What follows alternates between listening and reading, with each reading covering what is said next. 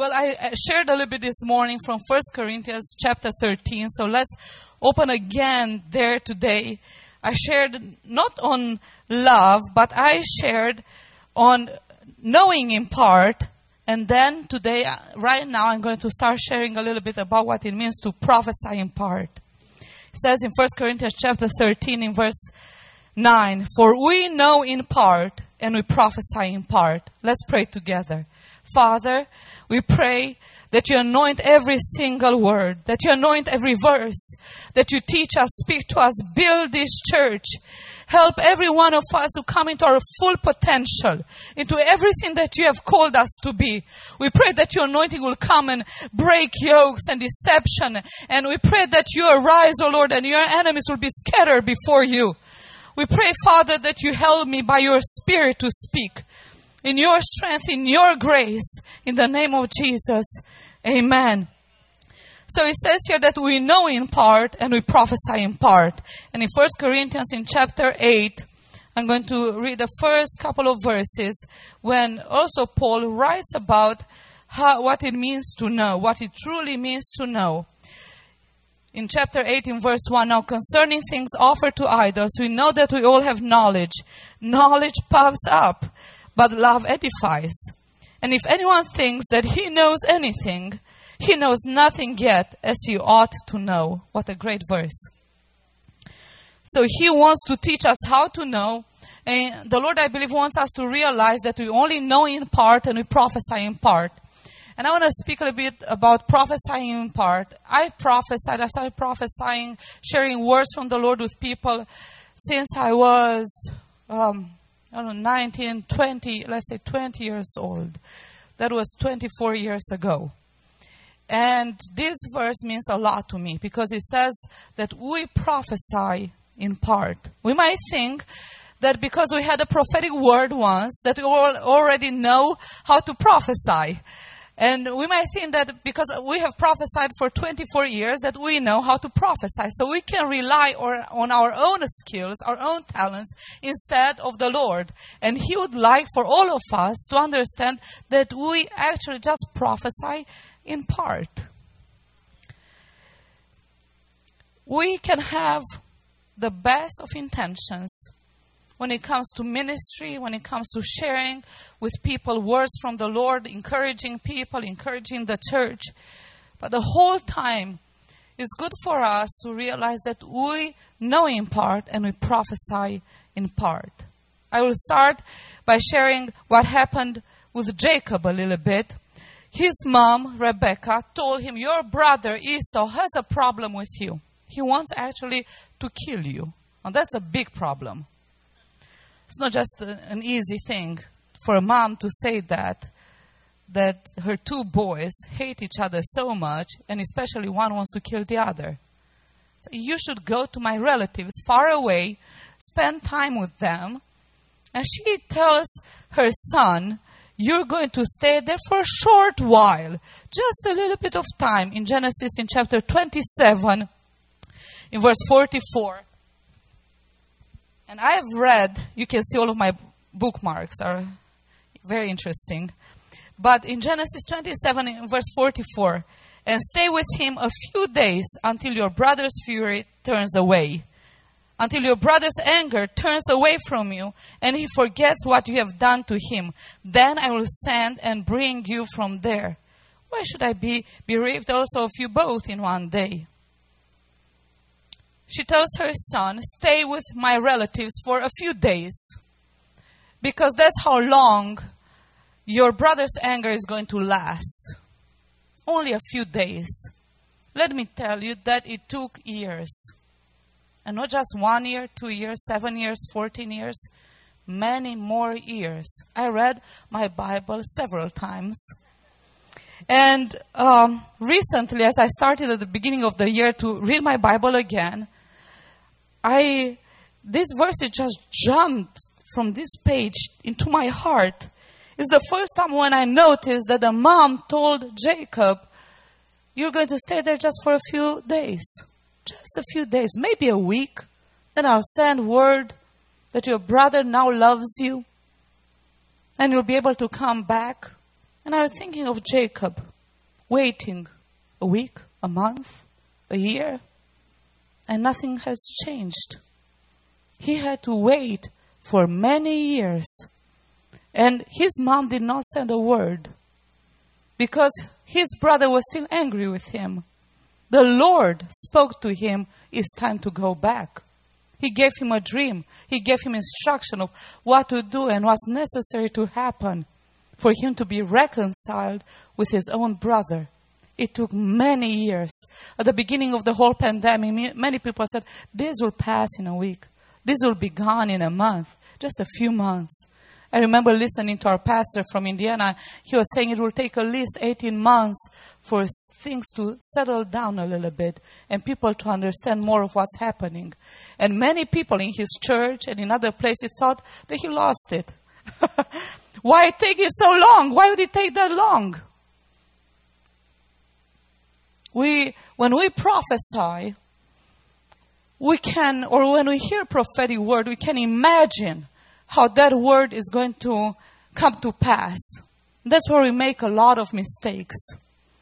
Because we filter that word through our own expectations and our own understanding about God and how God works.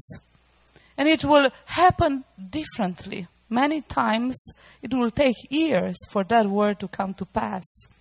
We lack patience. And patience, to be honest, is a fruit of the Holy Spirit.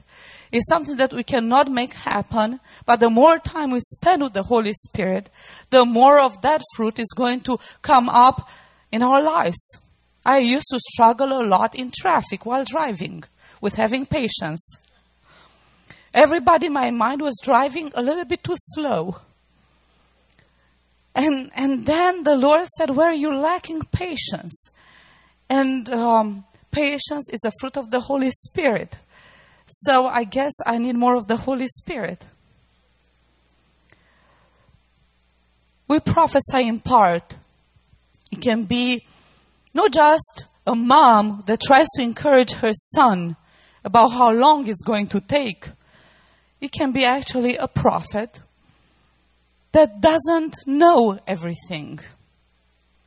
In 2 Kings, in chapter 4, it talks about Elisha, a man of God, a prophet that was well known in his whole nation. He was a disciple of Elijah. He could hear God. For many years he worked under Elijah. And when Elijah went to be with the Lord, Elisha was the prophet in the nation. The most famous prophet, the most important prophetic voice at the time in the whole nation. Do you know how powerful he was? How well he could hear the voice of God? He could hear not only words from the Lord about somebody that was living next door, about another city or another region in his nation.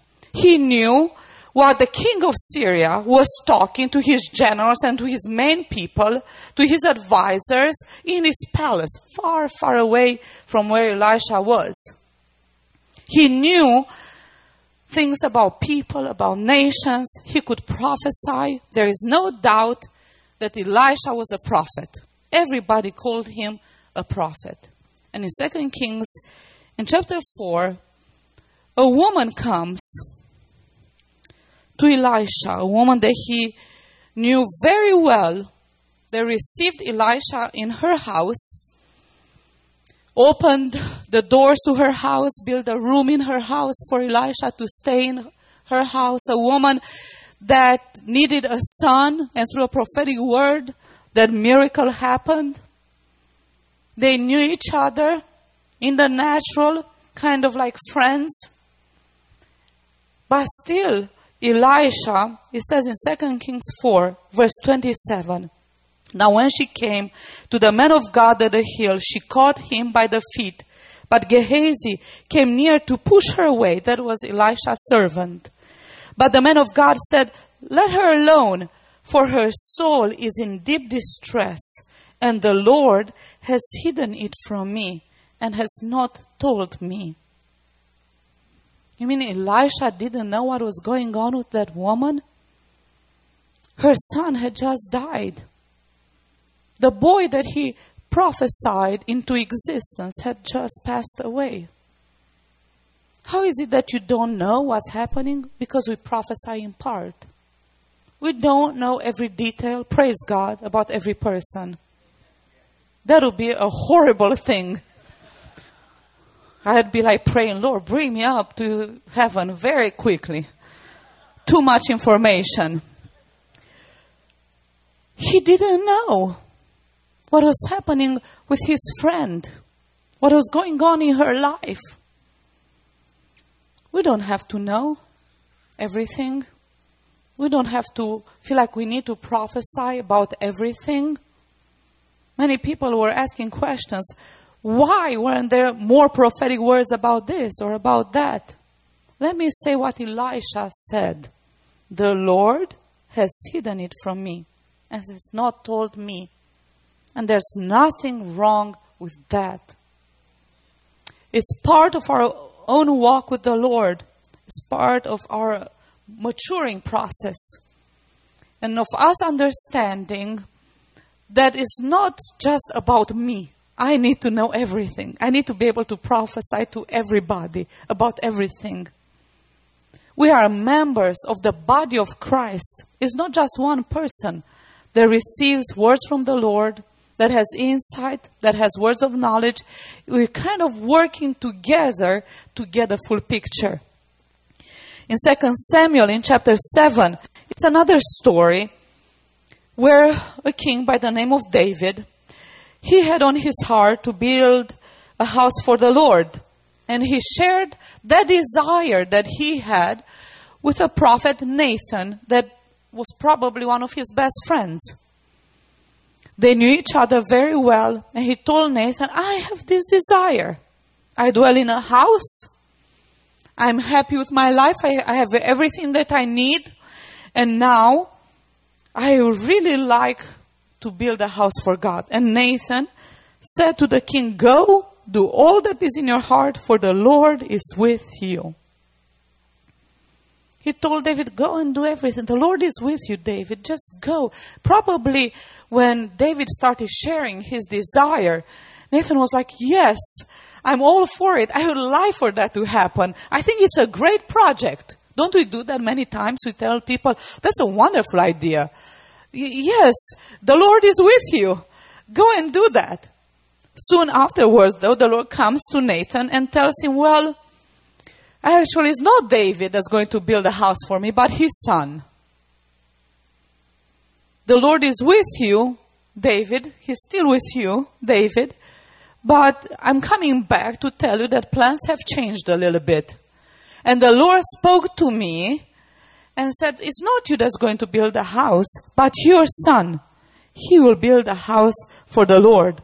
And he says in verse 17, according to all these words and according to all the visions, so Nathan spoke to David.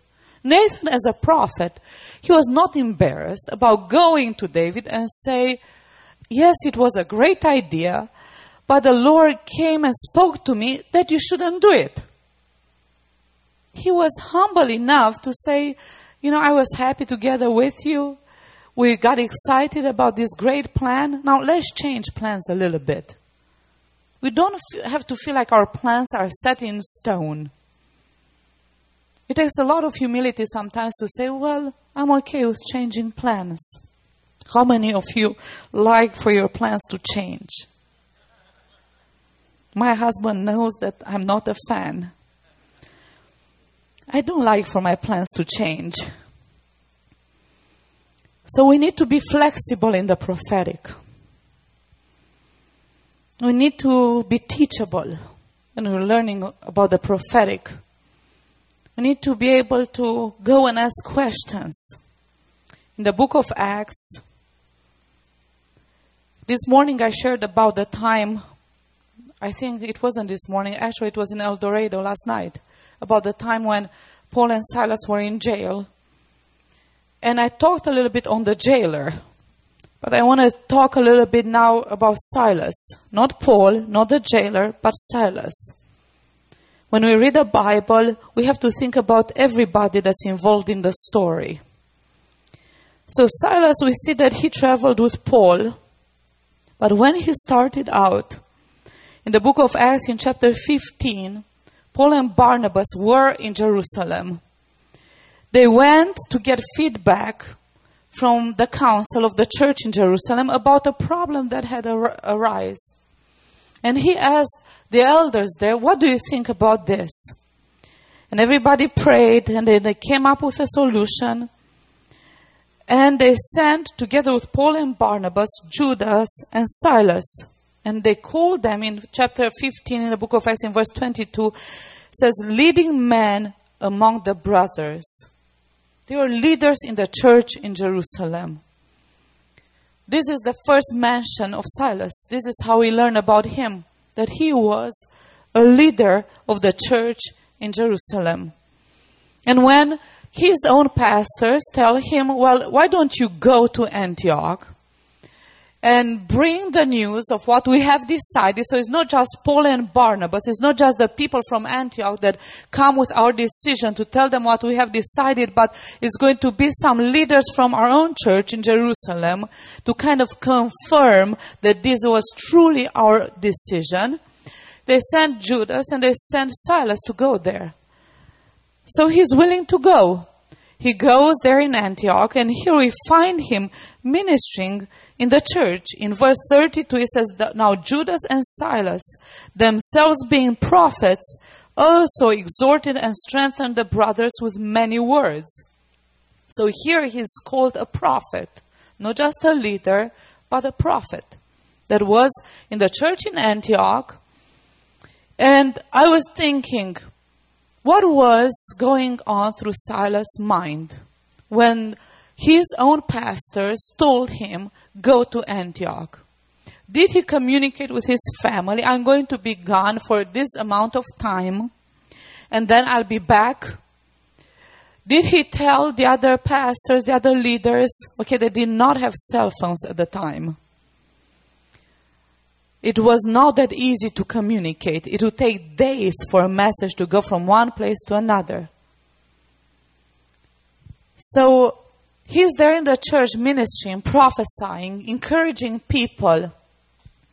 And then Paul decides that he wants to go on another mission trip, to plant other churches, to visit other churches that he had planted before, together with Barnabas. And he says here that Paul doesn't want to take Barnabas with him. He's changing the team. Do we like when our team changes? Are we flexible when our team changes? Now it's not Paul and Barnabas. It says that Paul chooses Silas in verse 40 and departed, being commended by the brothers to the grace of God. A prophet that was flexible. That's how I like to think about Silas. First, he was flexible to just carry a message, a simple message. This is the church decision. Then he was willing to go and prophesy when the door opened for him to go and minister like that.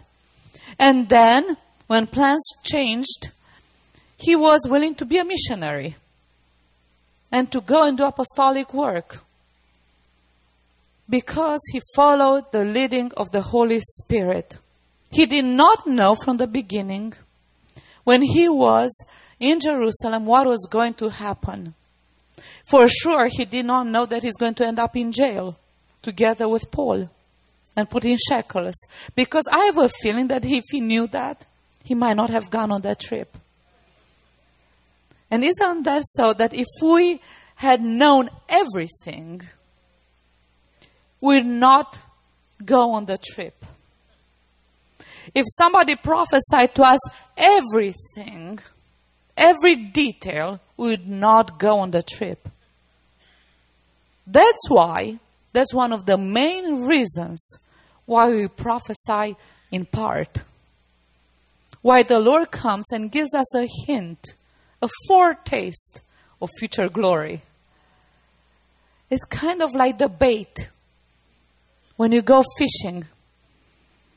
He catches us with the bait, but then some scales have to come off. Some things from the inside need to be cleaned out. You can tell that I can cook fish. I do it. I learned how to do it. I was a college student, and the family that we were renting from, me and my sister, the man, he was a fisherman. He enjoyed fishing, and I liked fish. So the deal was, Miha, you go and you help with cleaning the fish if you want to eat fish. So that's how I learned to clean fish. And I think that the Lord knows what the bait is for you and what the bait is for me. And He leaves all of these other details out in a very convenient way. I definitely believe that none of us would marry if we fully knew what was going to wait for us on the other side. Now my husband is going to have a discussion with me at the end of the church service today. We prophesy in part. We know in part and we prophesy in part. In Acts 20, the book of Acts has so much to teach us. In verse 22, Paul has a discussions with the elders of the church in Ephesus while he's in a different town, and tells them, "And see, now I go bound in the Spirit to Jerusalem, not knowing the things that will happen to me there, except that the Holy Spirit testifies in every city, saying that chains and tribulations await me." So there is a prophetic word that I get everywhere I go.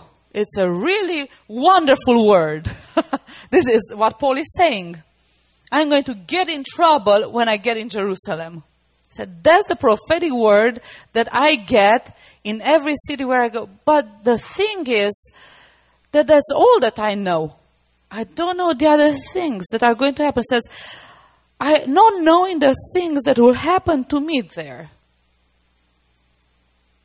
Still, I go bound in the Spirit to Jerusalem. I have a desire in my spirit. I have an awareness in my spirit that I'm supposed to be there. Everybody was crying. Everybody was praying. They didn't try to manipulate Paul with their tears. I think sometimes women use tears for that. Just saying. I'm a woman, I can say stuff like that, amen? They didn't try to stop Paul, but they were telling him kind of like, "Are you sure? Are you sure? We really like you. We don't want you to have persecution and chains in Jerusalem." Then he keeps on going. And we see further down in Acts 21 that he ends up in Tyre on the way to Jerusalem. Stays there for 7 days. And he finds his disciples there in verse 4. They told Paul through the Spirit not to go up to Jerusalem. Well, that's an interesting word. Because he gets this prophecy. We're learning about prophesying in part. He gets this prophetic word. This is what's going to happen in Jerusalem. Chains, persecution. Now, disciples tell him, do not go up to Jerusalem. But in his spirit, he felt like he should go to Jerusalem. That he was supposed to be there, even though there was going to be persecution in Jerusalem. They prophesied in part. They had an awareness. They could feel that something was going to happen there. But they didn't know what the Lord had spoken to Paul about his trip to Jerusalem and then his trip to Rome.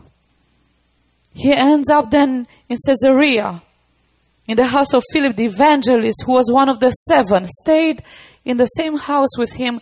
This evangelist had 4 daughters. They all prophesied. And then a prophet by the name of Agabus comes, takes Paul's belt, and tells everybody, in front of everybody, "Thus says the Holy Spirit, so shall the Jews at Jerusalem bind the man who owns this belt and deliver him into the hands of the Gentiles." Now Agabus was a mature prophet. When there was going to be famine in the whole world, he went to Antioch and told this prophetic word in front of the church, there's going to come famine. And then the church put up an offering that they sent to Jerusalem to help poor people. So Agabus comes and says, this is what's going to happen to the person that owns this belt, and did not say, don't go there. We do not need to add to the word.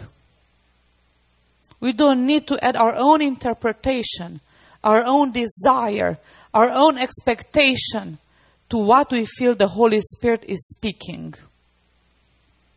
He said, this is what's going to happen, and he left it with Paul. For Paul to make a decision, because prophecy is not to manipulate. Prophecy is to warn. Prophecy is to confront at times. Prophecy is to encourage, to build up. But it's always about the person's choice and their own walk with the Lord. We only know in part. We only prophesy in part. And Paul still went to Jerusalem. He was in Jerusalem for days. He stayed there for a while, went to the synagogue, went to the temple. And only after several days that prophetic word came to pass. You know, it all started actually with a desire that he had, that we hear about in Acts 19 in verse 21. When these things, in Ephesus, when these things were accomplished, Paul purposed in the Spirit, when he had passed through Macedonia and Achaia, to go to Jerusalem, saying, after I have been there, I must also see Rome. He had a purpose in the Spirit to go to Jerusalem and to go to Rome. He was compelled by the Lord. Later on we find out that the Lord speaks to him. You must stand before the Caesar. You must preach the gospel in Rome.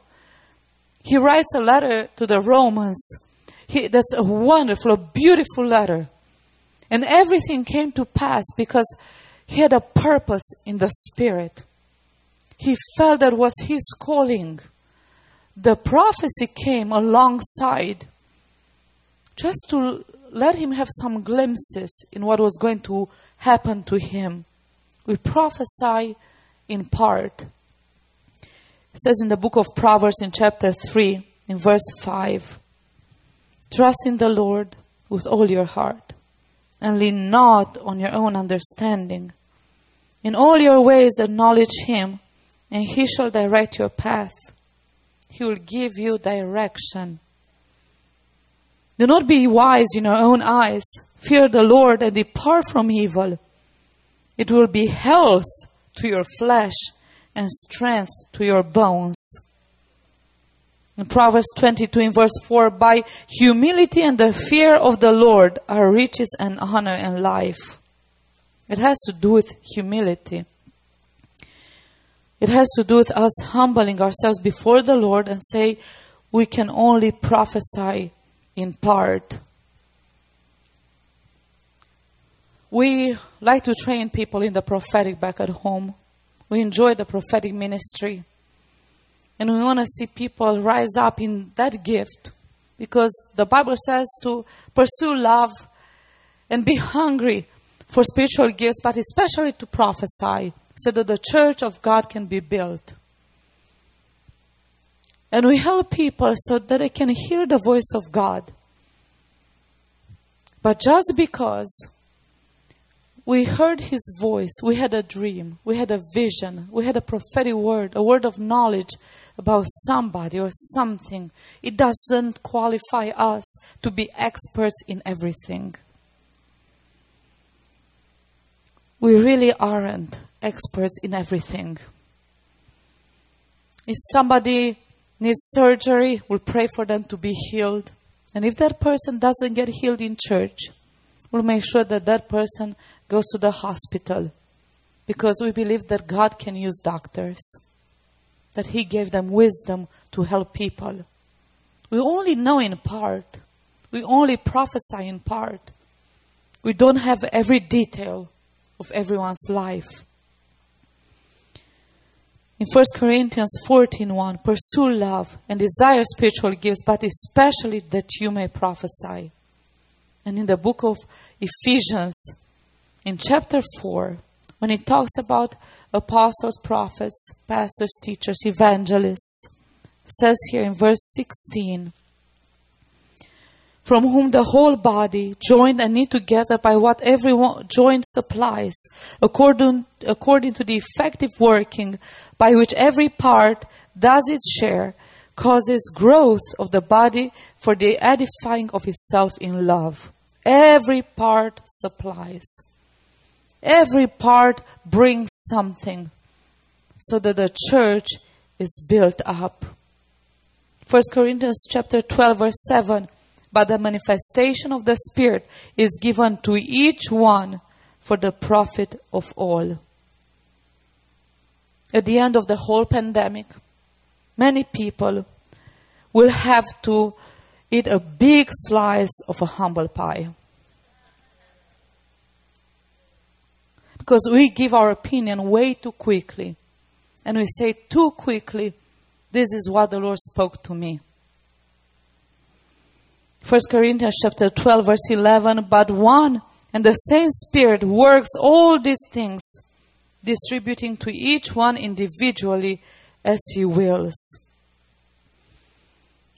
And I like to close in the book of Matthew in chapter 11. There's a lot that we can talk about prophecy. A lot that we can talk these days about prophecy, when there's many teachings all around us about the end of times, about what's going to happen next and soon.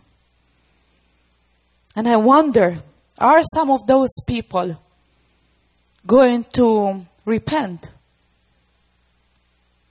Going to humble themselves before the body of Christ and say, I was wrong? In the book of Matthew chapter 11, in verse 25, at that time, Jesus answered and said, I thank you, Father, Lord of heaven and earth, that you have hidden these things from the wise and prudent, and have revealed them to babes. Even so, Father, for so it seemed good in your sight. He hides things from those that consider themselves wise and knowledgeable. But He reveals them to babes. I want Him to reveal His mysteries to me, to our church body, to people that we serve. Because the hidden things belong to God, but the revealed things belong to us and to our children. But there is a key here, the way that we can get revelation from the Lord for life. It says that we need to become like children. They acknowledge they don't know. They are open-minded. And they understand that their parents know a little bit better than they do. It's not easy to pastor a church through a pandemic. Just saying. I know from our own experience. I had somebody tell me, I don't believe that COVID exists. Somebody else said, Psalm 91, nothing will harm me or anyone in my family. And I said to this girl, to this lady, and I had a conversation with some people, and I told them, you need a now word from the Lord. This is Logos. It needs to become Rema. Just because it's here, it doesn't mean that it's for now. And it's for you now. You need not a general word. You don't need presumption. You need faith. And there is a fine line between presumption and faith. It's a very fine line. I'm going to share with you a testimony that might be a little bit shocking. At the beginning of the pandemic, 2020, we were in Asia, in Cambodia, and the Lord spoke to me. I was praying about what to share in that church at the conference that we had there. So I was in Asia, and the Lord woke me up early in the morning, speaking to me from the time when Paul was bitten by the snake on the island of Malta. And the question was in my spirit, why did God allow such a thing? How can an apostle be bitten by a snake? Aren't we supposed to be protected from everything and anything? And the Lord told me, even though the snake will bite you, there will be no poison left in your body. I went back home. I had no idea that COVID was already around. My mom called me when I got home and asked us, are you healthy? Are you well? And I said, why are you asking me such a thing? And she said, because of this disease that's in Asia. You're coming from Asia. I said, I have no idea what you're talking about. Remember, we only know in part. And I went to our church and I said, this is my perception for what the Lord has spoken to me about this. That even though I'm going to have COVID, now there's not something the church wants to hear, that their pastor is going to get COVID. Christians believe that nothing bad will ever happen to the pastor.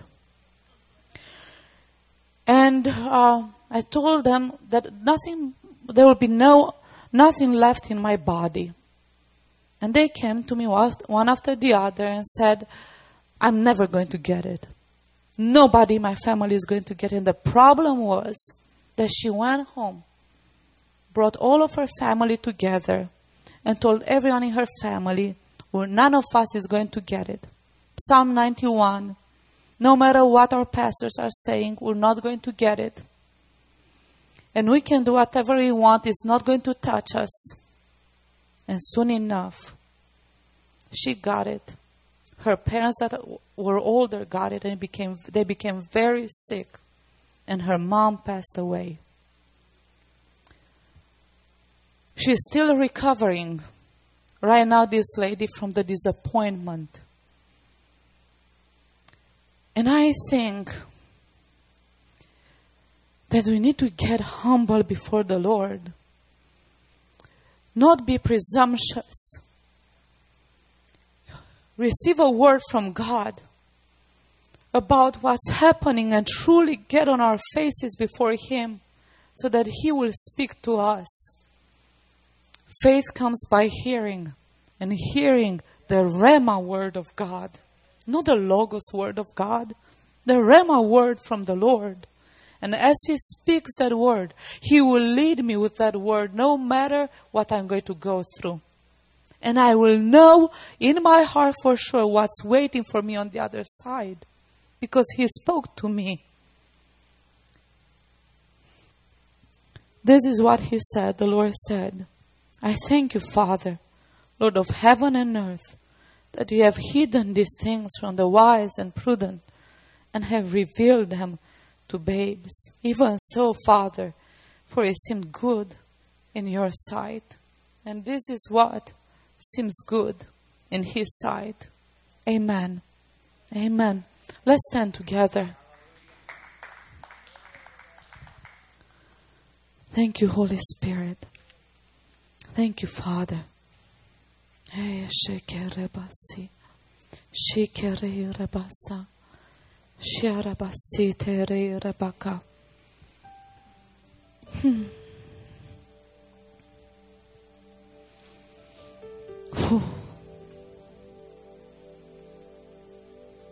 How many days did Jacob wait for his mom to send that word? When did he lose hope? Or was it really a day when he lost hope? I don't know if he ever lost hope. I'm sure it was very hard for him not to be at home with his family. But when he went back, he was a changed man. He was not a proud son that used his brother, took advantage of his brother, stole from his brother. No matter what we think of Esau, Jacob was bad. And he treated his brother wrong. Used his brother's vulnerability, his hunger, pretended to be his brother, deceived his own dad. When he went back, he was a changed man. It says in Genesis 33 that when Jacob was getting ready to see his brother Esau was coming with 400 soldiers, 400 warriors. And Jacob crossed over before them and bowed himself to the ground 7 times until he came near to his brother. This is a changed man. This is a humble man. This is not the guy that used his brother before. He bowed 7 times before Esau. And do you know what he did? He lied down on his face 7 times before his brother.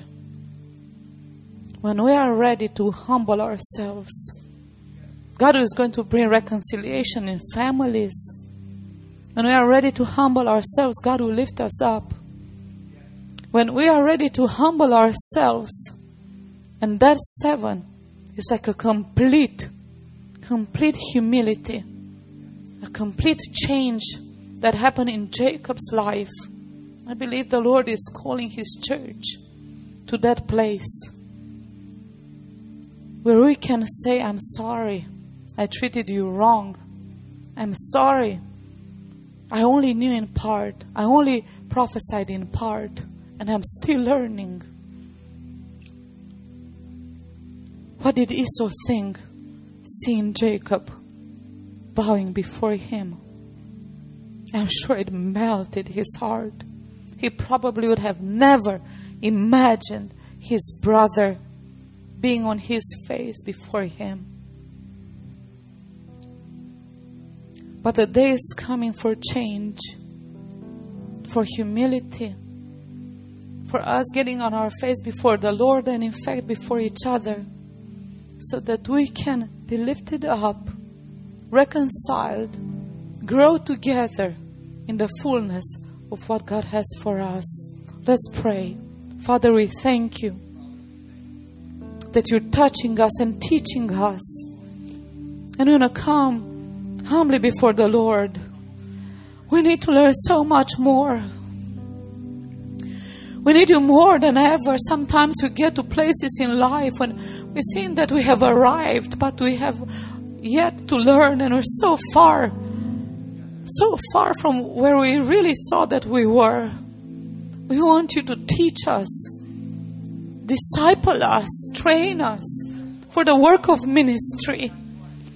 And Father, we want to just be respectful of each other, and we want to say thank you that we have rules and regulations and things that we can do that will humble ourselves, really.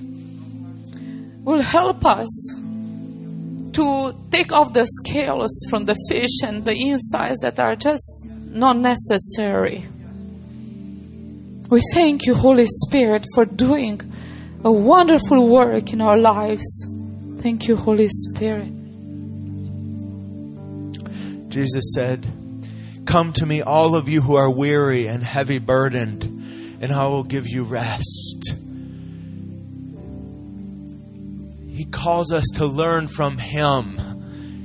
He says, "Take my yoke upon you and learn from me, because my yoke is easy, my burden is light."